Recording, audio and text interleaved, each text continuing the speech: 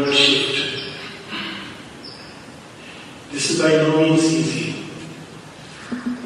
It is difficult in the beginning because nature is constantly rushing outward. In human beings, there is a possibility and a tendency to take an inner stand sometimes in life. Usually it is through the stress of circumstances that we tend to reflect or enter into some kind of a self-observation or engage ourselves with something deeper than our surface personality. Yet the natural tendency in the natural man, which all of us are, is to gaze outward and to be engaged with outer life and live on life's surfaces. That's how Shri puts a beautiful expression. And yoga requires an inward shift. So in the beginning, to our nature it is difficult because we are tied to the surfaces of life through almost everything. And this becomes like a veil which prevents us from going within. In one of our prayers, Mother beautifully describes this veil which prevents going within and seeking union with the Divine. And she speaks of this veil being formed by so many attachments and preferences which prevent us from taking an inward plunge. If you really take a look at many of the yogic processes, many of them help us to get rid of these strings which tie us to the surface. Equanimity, for instance, it helps us get rid of many of these attachments which spring up from physical, vital and mental nature. There is a true story of three men who wanted to have a party on the other side of the river, and they took a boatman and went to the other side, and the boatman took them ashore. They said, well, we will go, don't worry, we want to just enjoy for some time and then we will get back.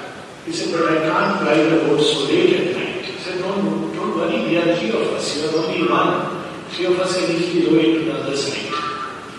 So he went away. These people had a good time, and as the night began to go deeper, they realized that in the morning they must reach the other side. So they sat into the boat and began to row. They rowed and rowed and rowed and felt tired, and the other shore would come.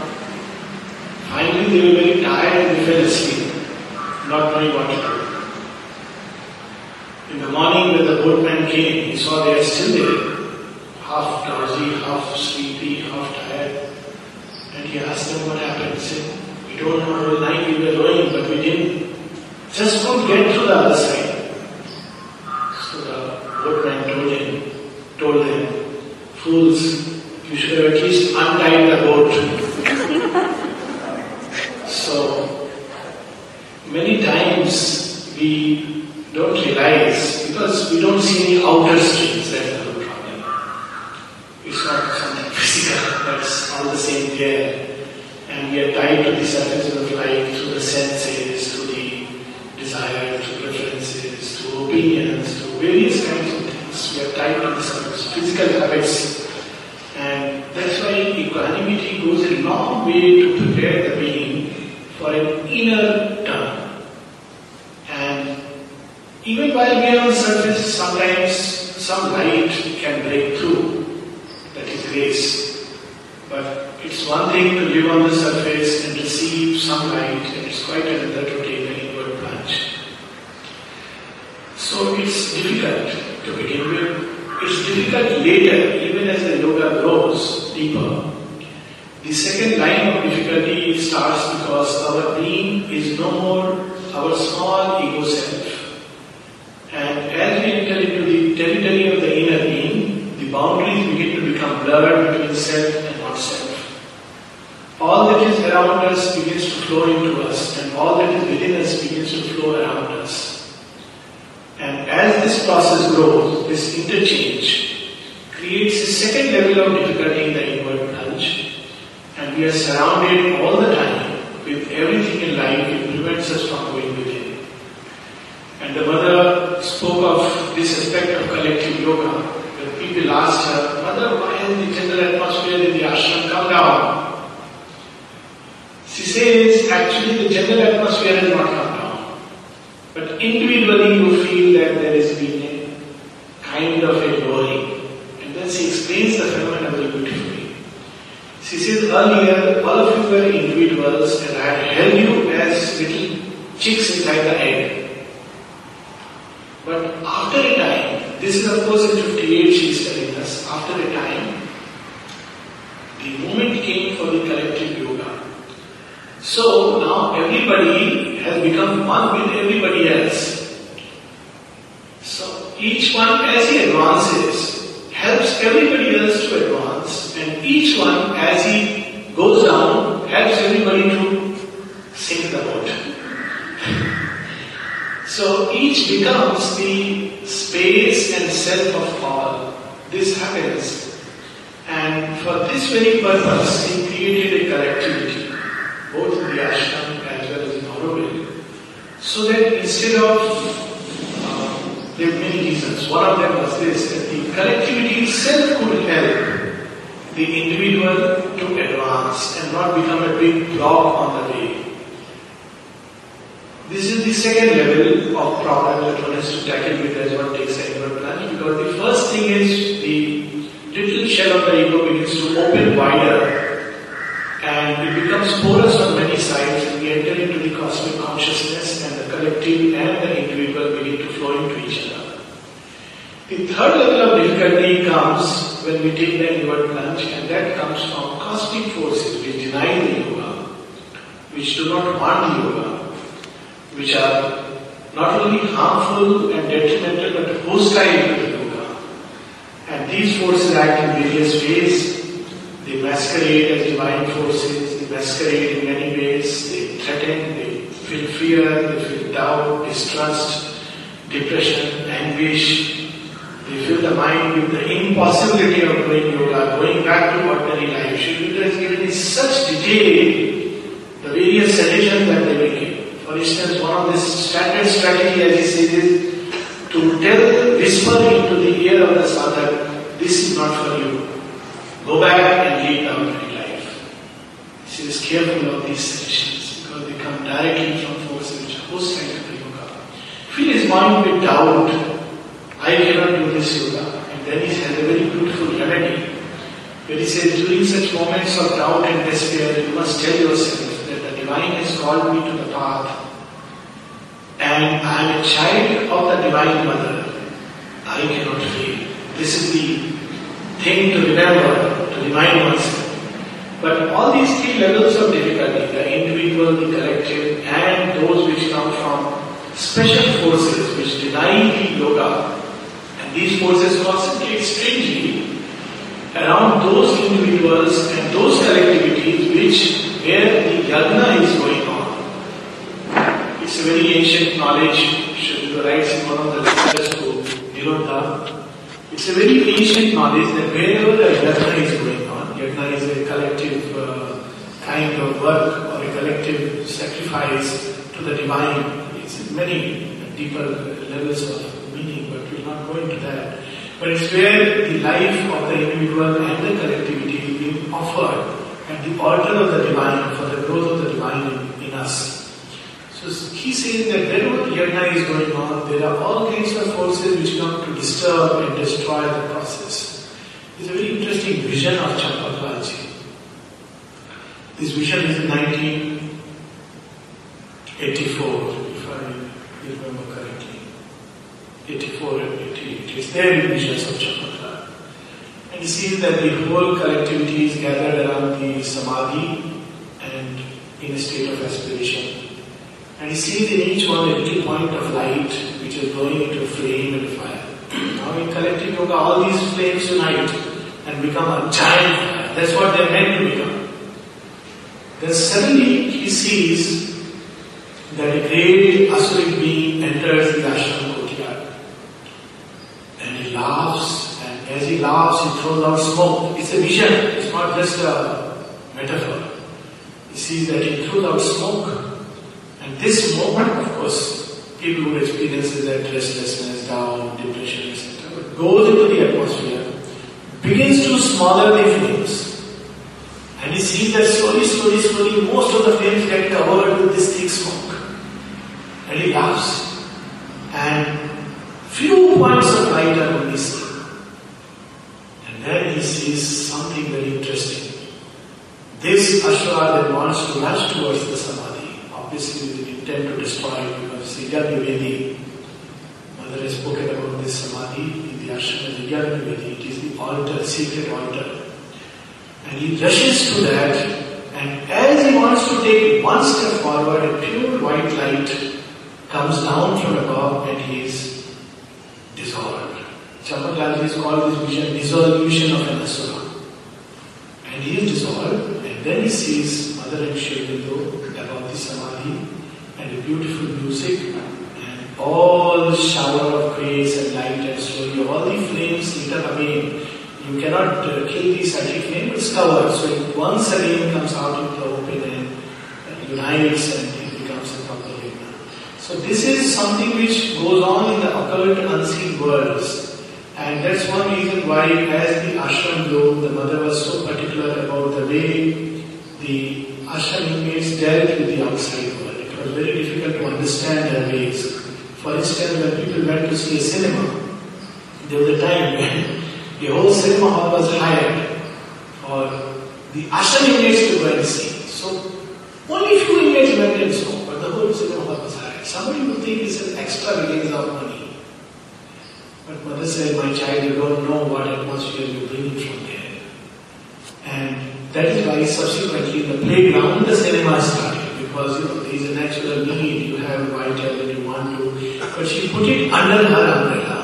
So that whatever happens within a kind of sheltered place, a kind of controlled experimentation, would put it. That this is a laboratory, but the difference is the whole universe is laboratory, but these places where the experiment is controlled, you know what's happening inside. But there are places where the experiment is in an uncontrolled way. Again, the divine is experimenting. But this was the reason why she created a connectivity, and she's spoken a lot about it. So the inward shift is the first necessity, and Sri Aurobindo speaks about it that there are a few things which aid this process of inward shift.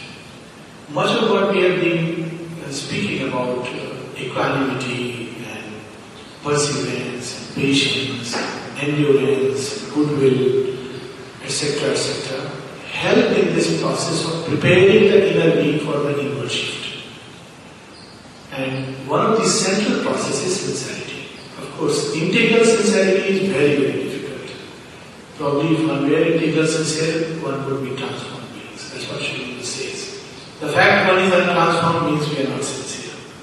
But there is one thing which is easier, and that the Mother has spoken of as the central sincerity. Sri Aurobindo also speaks about. And central sincerity means at least in the central aim there is no variation. We know what we want. If somebody woke up in the middle of the night and asked us, what do you want? So, what do we say at that point of time? That is the central sincerity. Once that is there, the sincerity grows and grows and grows and it changes as one goes deeper and deeper. And it's only with the full psychic emergence that one can see very clearly a division within the being of parts that owe allegiance to the light and truth and parts that owe their allegiance to darkness, obscurity, etc. And this is the decisive battle. Sri Aurobindo speaks of the decisive ordeal and the battle of this yoga is when the yoga enters the lower vital region. As long as the mind and the heart are engaged, there is no problem. Even the central will can be engaged, there is less problem. But the moment the yoga enters into the lower vital and the subconscious parts, there starts a decisive ordeal, the real battle. And there are several things which he has spoken of which are very useful hints when one enters into these regions or the yoga enters into these regions. One lives in those regions, so one doesn't have to enter. The yoga process enters into these regions and uncovers many tendencies, many hidden propensities of nature, and they are released into the to the naked eye to see. And that's why it's very difficult to understand sometimes why people who take to yoga can seem worse like ordinary men in ordinary life. The reason is ordinary men tackle with ordinary difficulties, but people who aspire for a greater than ordinary life have to tackle with greater than ordinary difficulties. It's as simple as that, because the whole being, abysses open up, and this is beautifully expressed in Sri Guru Savitri when Savitri takes the inward journey and she meets with the triple soul forces and the abyss which pulls her constantly down, down, down, and she has to cross through that gate. As long as she's on the life surface, she's only tackling with small joy and small grief. The grief that her husband is going to die, the joy that she is so happy with him. But when she begins to go inside, there are certain levels of difficulties come, especially what should be spoken of as the psychic prana, the vital false soul of desire, which may come up and easily make us feel as if we are being led by the psychic, but actually it is the psychic prana, which is like a big wave right in front of the soul. And then she still goes deeper, and when she contacts these three Marunas and the three corresponding shadows. So this we speak subsequently, probably when we speak of the deeper journey. But first on the surface itself is necessary to prepare the being for the inward plunge. And for that the first necessity, Sri Aurobindo says, is for the outer being to represent something to itself which can seem as divine, which gives to it the shock of contact with an inner reality. And that's why we have the tradition of the Master, the living image, the symbol, which makes us remind the outer being can come in contact with the inner reality first through these senses. Something it sees and it remembers, it feels, like when we see a picture of the mother, we suddenly cry. Now is it emotion? Is it, what is it, this feeling? Why does the outer being, which is moving around in all these things, suddenly when it sees a picture of the mother begins to cry? Through that picture, this surface being comes in contact with the inner reality. For a moment, we don't have to go through the inner process. The outer itself comes in contact and begins to seek the true, the good, the beautiful. So all this helps in the inward shift. The second thing which Sri Aurobindo speaks of, that the more we can become quiet and the more we can learn to stand back from nature and its movement, it helps in the inward shift. Not to be carried away in all the currents, all the thoughts, suggestions, ideas, opinions, impulses, emotions, passions, desires that arise in us. We learn to stand back and observe nature. And this is one of the, again, great helpful processes for the inward shift. The third thing which he speaks of is an inward shift at the three levels of our being. At the level of the mind, at the level of the higher vital or the emotion, and at the level of the will. Because these are still the developed parts in human nature. And instead of straight away engaging with the dark and the dangerous, which anyways one would have to one day, we have to first train these parts to help us to go within. Very often when one reads through the whole literature of yoga, one begins to see that I have this defect, this problem, and start jumping into a conflict with the difficult parts. And Mother Sri Aurobindo always said this is not the way. The 70% effort should be towards the positive change and 30% towards the engaging with the difficult parts. And even there, one has to first start with the small victories and in the small little ways. Otherwise, one may end up launching oneself into a bitter struggle with human nature. And very often these forces can deceive and take one very, very far away in a kind of battle with the darkness while one is still in the dark. So it's very important that whenever one gets moments of freedom, moments of respite, one should add during work, there are ways and means by which one helps in this process of the inward shift. And it is there that the traditional paths begin to show their utility and enter into Sri Aurobindo yoga, the path of the mind, the path of the will, and the path of the emotions. The mind can get engaged or help this process of the inner shift by picking up one idea or one single thought and concentrating on it. And this idea should be that which represents to us the highest sense of the divine. It can be anything, but to us, to each one, it varies. Of course, Sri Aurobindo said the highest idea is the one which is given in the Upanishad, that the divine is in all is in the divine, and the divine is all. But one can start with the simple idea that I want the divine, or divine is in us. And one concentrates on this idea as and when one remembers, one pulls the mind back onto that idea, that thought. Now it is a thought, but a thought which over a period of time begins to become powerful. The beautiful line in Savitri, a lonely thought becomes omnipotent. Just concentrating on a single thought, a single idea. Swami Vivekananda gives this method in one of his writings, where he says, first you pick up an idea, and then you concentrate, and then you let that idea flow into your nerves and blood and everything become that idea. Now this is how one starts. So picks up in the mind one single thought that alone I want and nothing else. The problem is that it can take us to very far into a kind of impersonality. Mind can lead us to that, and beyond a point it becomes very difficult for the mind. It can get lost into an abstraction, an abstract reality. So along with this movement of the mind, there should be also a movement of the heart, which the mother says is the central movement, because all central movements start from the heart. In one of her very powerful writings, she says, it is the heart that has wings and not the head. So, though even in the head, it's not the way people understand that Jnana Yoga is reading books and writing books.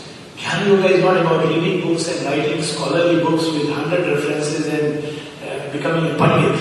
One may be a Pandit like Ravana and yet be very far from Jnana. Jnana is to live with the idea of the one and to discover that oneness which is behind all things. So this is the way of the mind, and then the way of the heart, where we concentrate on the one as a being and not just as an impersonal reality. So he becomes a being with whom we can relate in various ways. And Sri Aurobindo and the mother, they have spoken at great length. Essentially, all the emotions in life, the crux of bhakti or devotion, all the emotions and the various things, joy that these emotions seek in the various relationships of life should be turned towards the divine.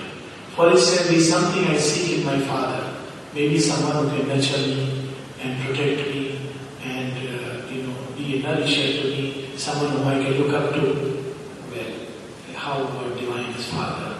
Then the indulgent love of the mother. Mother is somebody who indulges. Even if the child goes and dirties himself, you can go to the mother, she may give you a little scolding, but nevertheless she will scrub you, because that's what mothers are made of. All human relations are basically a shadowy reflection of that truth. They should be, they are not, it's very unfortunate, but it's very natural. Even at the level of animal, there is a motherly instinct to first think of the child and then about oneself. Mothers do that. So the divine, when we approach him as mother, so Sri Aurobindo says, the indulgent love of divine is the mother. And then he says something very beautiful. He says, and the divine mother likes it. It's very interesting. She likes that the child's soul goes to her in its difficulties and asks her. Some people say, should we ask for a personal problem? Why not?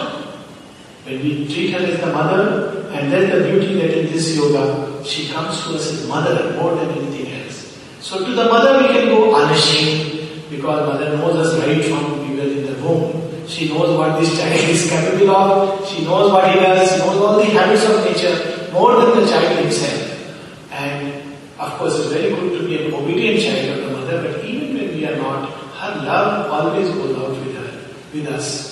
And I remember a very touching moment. There are so many touching instances of the mother, but one that is not published, but someone told me that this was a boy who studied in the Center of Education, and he took to drugs and became a very, very difficult child in every way, in every sense of the word. In the Center of Education, everything else happiness is acceptable, but drugs are a bit too much. So he was turned out of the center of education and obviously the ashram atmosphere. So when he went to the mother told him, my child, remember only one thing. I was all ears. The story was narrated to me by the child's father, and there is a background to why he narrated the story. So she said, my child, remember only one thing. You must go out, but remember, the mother loves you. And when I heard it, I had tears in my eyes in this moment. I mean, one can imagine. And now, why he was recounting to me this story, that when this boy went out, he obviously his nature took him to the wildest possible situations. And at the age of 40, he contracted malignancy. And he was in a drug rehab center. So his malignancy actually came as a kind of tone to at least get him off those drugs which were totally throwing him into the lower vital worlds. When his father went to him, this boy said, you know, Dad, what saved me and what carried me through the journey? Those words of the mother. Remember, the mother loves you. Now, this small thing, that to go to her as a mother, only mother can love the child irrespective of what the child does. All other relationships have some kind of a conditional thing, but mother loves the child unconditionally. So, to relate with the divine as mother, whom we go as we approach the mother, to relate with the divine as playmate, the clasp of the hand of the playmate and the friend, to relate with the divine as master, to become the servant and slave. Instead of serving this or that, 100 people, why not serve the divine? And here again there is a very interesting, humorous anecdote of someone who was in dining room carrying a lot of heavy load on his head, a lot of vessels, and another person mockingly remarked, oh, you look like a coolie. Coolie in India, we know they carry luggage, but it's not something very nice, a menial job. So he turned and smiled and said, yes, her coolie. Double implication. So her coolie, and her coolie is her coolie, who can do impossible tasks. He was given the 7 difficult tasks, impossible tasks. And he does it because he is her coolie. So to become his slave and servant, there is joy of relating with the divine like that. Then there is, of course, there is Sri Aurobindo speaks of a difference between the servant and slave. And it's very interesting because one of his efforts when we say God's servant is something, but God's slave is greater. So what is the difference between servant and slave? Servant is bound to the master through certain conditions. There is a wage which he gets at the end of his labor. And there are certain hours when he is supposed to serve God. But slave, the contract is for life. He cannot put conditions. And naturally, wherever the master goes, he likes to carry the slave. Because slave is someone whom he can always, he is obedient, he wants nothing, he expects nothing. What the master gives, he takes it with joy. Of course, it's understood to have a divine as master. What a master. And only His grace can accept such imperfect human beings as us, as His servant and slave. So this is another kind of relation. Then he speaks of the divine as teacher. He alone is the teacher. And whatever we need to learn, if we turn to Him, He will develop in us the capacities, the faculties, the necessary knowledge. Everything can be developed if we really turn to Him as teacher. And of course He says divine, the rapturous love of divine, the paramour and the beloved. If you can really hold Him always in the heart as the one whom we only love. So when this is spoken, many people start to shrink. My God, this is very difficult. What it really means something very interesting. It is narrated in a small little conversations between Draupadi and Savitri. It is said that they went to heaven and met with each other. Now, Savitri is known for her one-pointed devotedness to her husband, so much so that she conquered him back from death. Draupadi is another one of the 5 great Indian women whom they say that if you take their name in the morning, it fills your being with beautiful feelings, is Draupadi. And Draupadi had 5 husbands. Now how can you have such a combination? So Savitri he asked Bhakti, why is it that you are also regarded as sacred? She just mused, chuckles, yes, of course. Well, you don't know the secret? He said, how can you had 5 husbands, you love 5 persons. He said, no, I love only one. He said that you were partial. Because it's not fair to have 5 husbands and love only one. Then you are partial. So again you are doing something which is not right. And she adds that I have heard that you were partial to Arjuna, so it is right after all. She says, no, that's not right. She says, then whom did you love the most? Was it Yudhishthira? No. Bhima? No. Oh, must be the beautiful, handsome Nakul? No, not at all. Oh, the wise Sanjay? No. Whom did you love? The 6th one? She says, all my life I had only Krishna in my heart.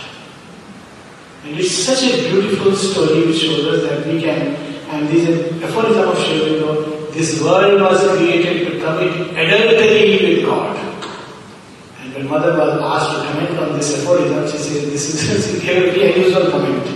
Normally, one would take it as a metaphor and give all. She said, this is a perfect example of how Sri Aurobindo with his humor breaks all these moral notions. To love the divine only as the paramour and beloved, even while we are engaged in this world of manifold appearances.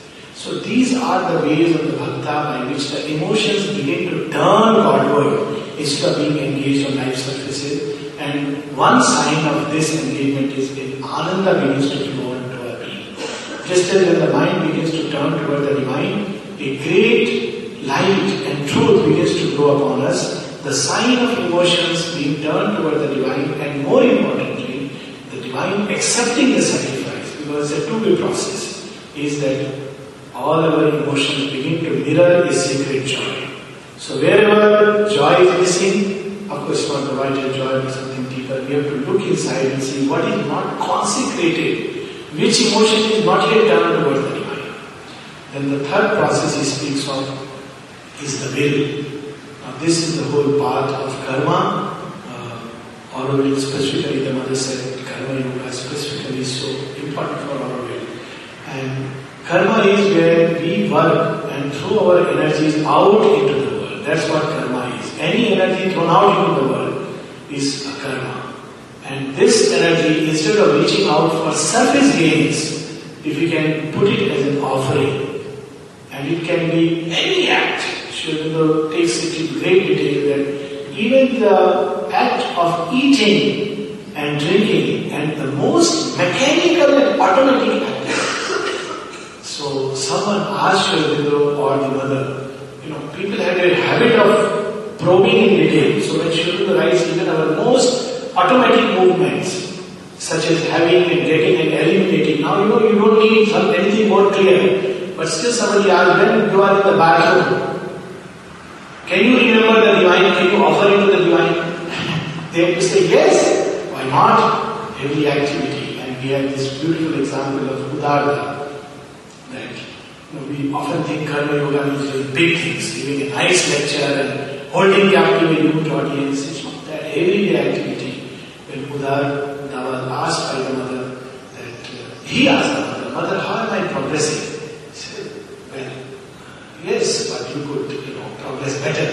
So he expressed prayer. He asked mother, what is missing? What more can I do?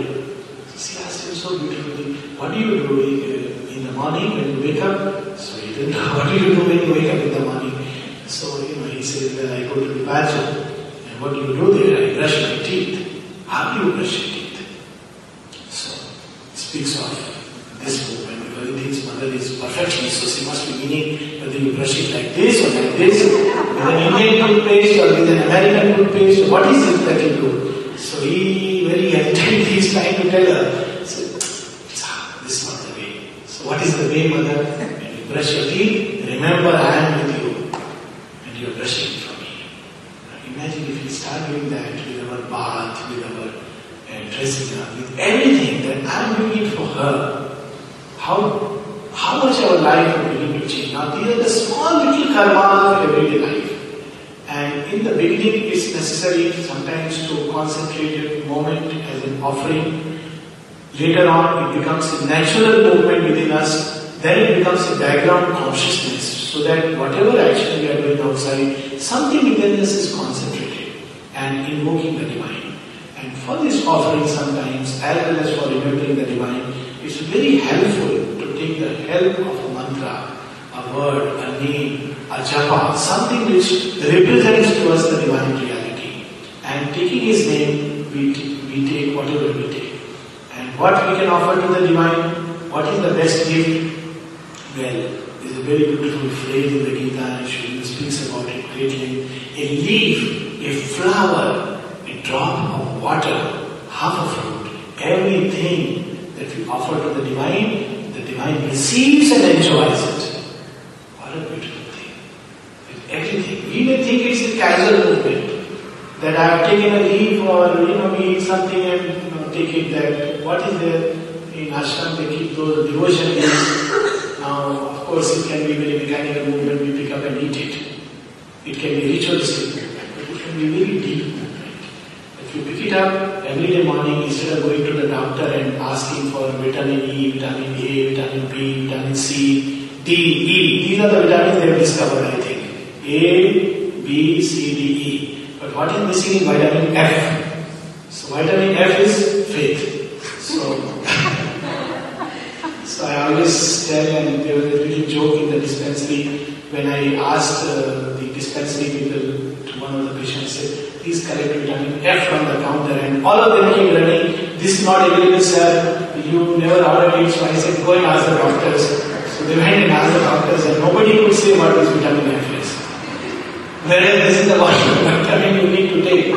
And I can just share a very personal note. I do it every day, in the morning and afternoon when I go to the ashram, the samadhi. All kinds of problems come up. Sometimes it's knee pain, sometimes it's sweetness in the blood, and all things that doctor give big names. So pick up a tulsi leaf and say, Mother, this is my vitamin, this is my medicine, this is your prasad. Everything you take it. I know people in whom it has worked wonders. I'm not saying prescribing it as a medicine, because it doesn't work when you do it thinking, will it work? Somebody told me, let me try it. It doesn't work like that.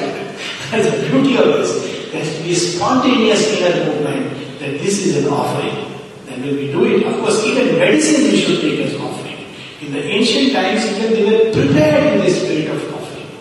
There's a very touching instance in the Ramayana when Lakshmana is, hit by one of those deadly arrows, and he's in coma, and he will die if something special is not given to him by morning. So one of the Vaidyas from Ravana's side comes, and Hanuman goes and somehow does the impossible and brings the Sanjeevani Bhuti. So when he brings, Sugriva, who is waiting, there are people who wait for the last moment and they rush up and want to prove that I am the great one. So he rushes and wants to give this booty, this medicine to Lakshmana to revive him. So the great and wise Vaidya, doctor says, wait, it won't work like this. So now what is required? He has gone and got it. He says, invoke the spirit of healing. Invoke the divine. Then it will have its magical properties. So they sit, concentrate and invoke it. And then when it is taken, the idea is everything should be linked to the divine.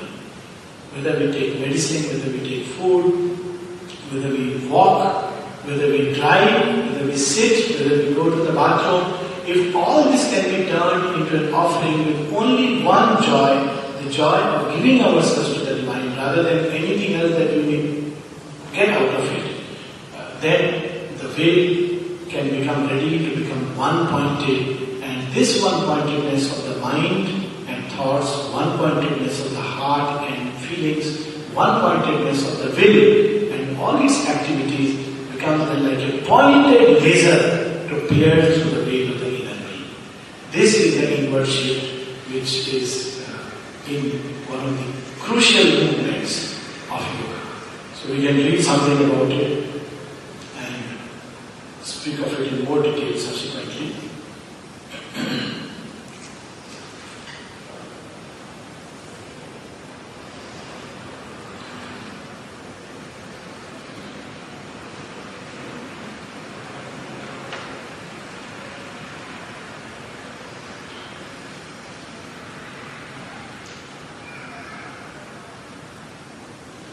The soul may attempt to achieve this contact, the inner inner contact with the divine reality. Many through the thinking mind as intermediary and instrument. These passages, some of them which I will be reading today, just now, are basically from the Light Divine in the chapter on total transformation. This, of course, is a small booklet. Through the thinking mind as intermediary and instrument, it puts a psychic impression on the intellect and the larger mind of insight and intuitional intelligence and turns them in that direction. At its highest, the thinking mind is drawn always towards the impersonal. In its search, it becomes conscious of a spiritual essence, an impersonal reality which expresses itself in all these outward signs and characters, but is more than any formation or manifesting figure. The second thing he speaks of is the first condition of the soul's complete emergence is a direct contact in the surface being with the spiritual reality. Because it comes from that, the psychic element in us turns always towards whatever in phenomenal nature seems to belong to higher reality. It's a very, very interesting subject for study. In phenomenal nature, the soul naturally comes out when there is something which represents the higher reality. So when we look at the mother's picture, it comes out because it represents the higher reality. And that's the significance of many of these outer things which are visible symbols, because these symbols carry their power and they evoke the soul from inside. Whereas there are other symbols or other things from where the soul withdraws inside. Because it comes from that, the psychic element in us turns always towards whatever in phenomenal nature seems to belong to higher reality and can be accepted as a sign and character. At first, it seeks this reality through the good, the true, the beautiful. Everything that is true, everything that is good, everything that is beautiful, Satyam, Shivam, Sundaram, it naturally turns towards that. And its beauty is not of appearances, beauty of thought, beauty of feeling, beauty of sensation, beauty of speech. Everything that is beautiful in movement, it turns towards that. Everything that is good and auspicious and helpful in progress, it turns towards that. Everything that represents to itself as something true, it turns towards that. So this is the indispensable. For such an inmost change, the direct contact with the reality itself is indispensable, since nothing else can so deeply touch the foundations of our being and stir it or cast the nature by stir into a ferment of transmutation. Then the other approach that he speaks of is through the heart. A second approach made by the soul to the direct contact is through the heart. This in its own more close and rapid way. So those who think that devotion is not a way of yoga, in fact in the synthesis, Sri Aurobindo writes in such beautiful language. I mean, it's really amazing. Those few chapters take us so deep into the all-blissful and the all-beautiful. He says it's the more close and rapid way because its occult seat is there just behind in the heart center. In close contact with the emotional being in us, it is consequently through the emotions that it can act best at the beginning with its native power, with its living force of concrete experience. In fact, in one of the places the Mother speaks about it, that how there are three approaches to the supramental world. She speaks of the supramental world. She says one is through the intellect, and she says very difficult approach. It takes you to a maze. Second, through the occult processes. She says very dangerous. The first is very difficult, the second is very dangerous, because the occult is a territory where truth is easily mixed with falsehood. And not only mixed, falsehood can come bearing the mask of truth. Third, she says, through a certain kind of psychic feeling and emotion. This is the easiest. She speaks about it. Three approaches to the supramental. Through a certain psychic feeling and emotion. It is through a love and adoration of the all-beautiful and all-blissful, the all-good, the true, the the spiritual reality of love that the approach is made. The aesthetic and emotional parts joined together to offer the soul, the life, the whole nature to that which they worship. This approach to adoration can get its full power and impetus only when the mind goes beyond impersonality to the awareness of a supreme personal being. Many people think that the personal side of the divine is only a gate to the impersonality. Srila is saying is the other way around. The impersonal is the gate to the supreme person. This is one of the very interesting elements of Srila yoga. Of course, there in the yoga of the Gita and in the ancient Christian mysticism, that the supreme is seen as a person and a being. And he goes, this being is beyond the personal and the impersonal. It's very interesting. This being is beyond the personal and the impersonal both. The personal is a representation. The impersonal is, which is universal, spread out, not like a being. And the being is beyond the personal and the impersonal with whom we can relate. So this is something very interesting and important in Srila Yoga. An approach to the will. And then of course he says that what happens when we approach to the mind, we develop into a sage. It's better not to read, otherwise we develop the ego that we are a saint and a sage. And if we develop to the heart, we develop into a saint and a devotee. And an approach to the will. So third is approach to the will. This larger change can be partly attained by adding to the experiences of the heart a concentration of the pragmatic will, which must succeed in carrying with it, for otherwise it cannot be effective. The addition of the dynamic vital part, which supports the mental dynamics and is our first instrument of outer action. So what is it that is required? This consecration of the will in works. In works there is a will. That is the motive. Why do I do whatever I do? It may be to get money, crudest way. It may be to get some joy as a reward. It may be to get praise of people. It may be to get a promotion. It may be even subtle rewards to please. So none of those motives. You have to get rid of all ego will. So here he tells us the way. This consecration of the will in works proceeds by gradual elimination of the ego will and its motive power of desire. So one does not work for desire. Whether people praise us or blame us, whether they tell, oh wow, so good, doesn't matter. People will say you are the most idiotic man in the world. It doesn't matter. It's what the divine sees us as. A very touching instance of Krishna being.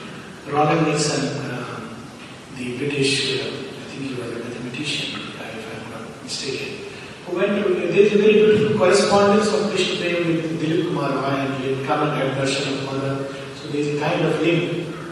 Now, when Krishna Prem was in the ashram of her guru, his guru, who was a lady, a very simple lady in the north, Maya Yashoda, and who was not much educated, not much intellectual. This man is very intelligent, very cultured in his upbringing. So he lived in that ashram. He became a yogi in its own right. Sri Aurobindo spoke very highly of him, that he has the seeing intelligence. Sri Aurobindo used this word.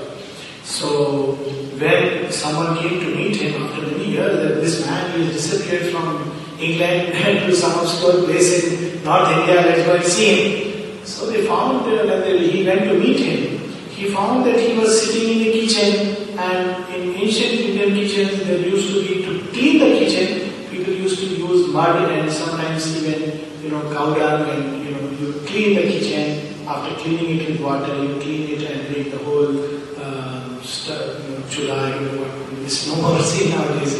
We have those gas stoves, so it used to be a way. Now this mathematician who could really shine and outshine was doing this work. So this man came to him and said, what? Do you think by doing this you can realize the divine? Krishna looked back and said, I don't know, but they who have walked this way. They who have reached and arrived have walked this way. So this is the path that no other ego motive but to serve. So here the ego subjects itself to some higher law and finally effaces itself, seems not to exist or exist only to serve a higher power or a higher truth or to offer its will and acts to the divine being as an instrument. This is the way of the works. We can close with this one little incident which Rishabh Chand's daughter told me. It's again a very interesting incident. Rishabh Chand came from a very chaste Jain family. They don't even kill a mosquito or an ant. So it's a very Puritan kind of an atmosphere. And he joined the ashram. And he was a very intelligent man, really intellectual. He could deliver such beautiful talks and yet he remained in the background. Interesting stories about him. Well, one of the stories is that when he came, the first assignment that was given to him is that go and work in the furniture department. Now, an intellectual coming from a rich and good family would find what this is divine is sending you to work in furniture department. What kind of they don't even know what my nature is. But he took it in a spirit of surrender, wrote a beautiful letter to the mother that, Mother, I will accept whatever you give me. It's so beautiful, with gratitude I accept it. And he wrote the letter to send it to the mother the next day. Early morning, the first assignment comes to him. Kill the bugs which are in so-and-so beds. How do you kill the bugs when you are a giant? You cannot kill even an ant. So how to kill the bugs? So, his human mind came into the play. They said she is a French lady. Maybe she doesn't understand the Indian sensibilities. So he kept the letter to the mother on the side. Wrote another letter to Sri Aurobindo. He would understand after. Lord, I have been given this work, but I think maybe the mother doesn't know I am a Jain and how can I kill the bugs? And the way to kill the bugs was very cruel. Not like today's time, you have to put hot water and they come out and kill them with a stone. So the crudest work you can imagine. So he wrote a letter to Sri Aurobindo and sent that letter, creating a division between the divine and the Shakti. So Sri Aurobindo writes one line reply, whatever work the mother gives you is meant for your progress. Do it in the spirit. So, no choice. And you can imagine how self-effacing these people do. It is said, it's again a true story. Mother once told him that reception, you write something about the outer life of Sri Aurobindo before coming to Pondicherry. Because after Pondicherry, nobody can write about his life, neither inner or outer. In fact, there is hardly any outer life. But pre-Pondicherry, she said there are many inspiring things which can benefit people because it's an example for the world. So you write about his outer life. Rishabh Chand did a lot of research, study, and this beautiful book, now it's published, Sri Aurobindo His Life Unique, one of the really remarkable books, shows the erudite intellect and the way he could receive the light. He wrote the book after 3-4 years, so many years of work, and offered it to the mother. Mother was very happy, and it was the end of it. Rishabh Chand, then mother sent it to press. Now look at the obedience. Sometimes this obedience can go to strange limits. So nobody noticed. It went to the press. There was no note from the mother, so it was lying there. Now, mother left her body. And then suddenly, while cleaning, they found this book manuscript. What do they do with it? So whether to publish it or not. Now they asked Rishabh Chand. He said, Mother asked me to write it, my work is over. One cannot imagine, putting such a labor, such a beautiful work, and he said, my work is over. I have given it to her. So the author is denying to take any credit or anything that may come out of the book. Even he could have thought it would be good to the world. Nothing. He said, my work is over, don't ask me. And as far as I know, it is after he left his body that finally the book was published. And what a remarkable book. So this is the kind of spirit. And one remembers what Krishna Prem said, they who have arrived and walked this way. So we can maybe close here.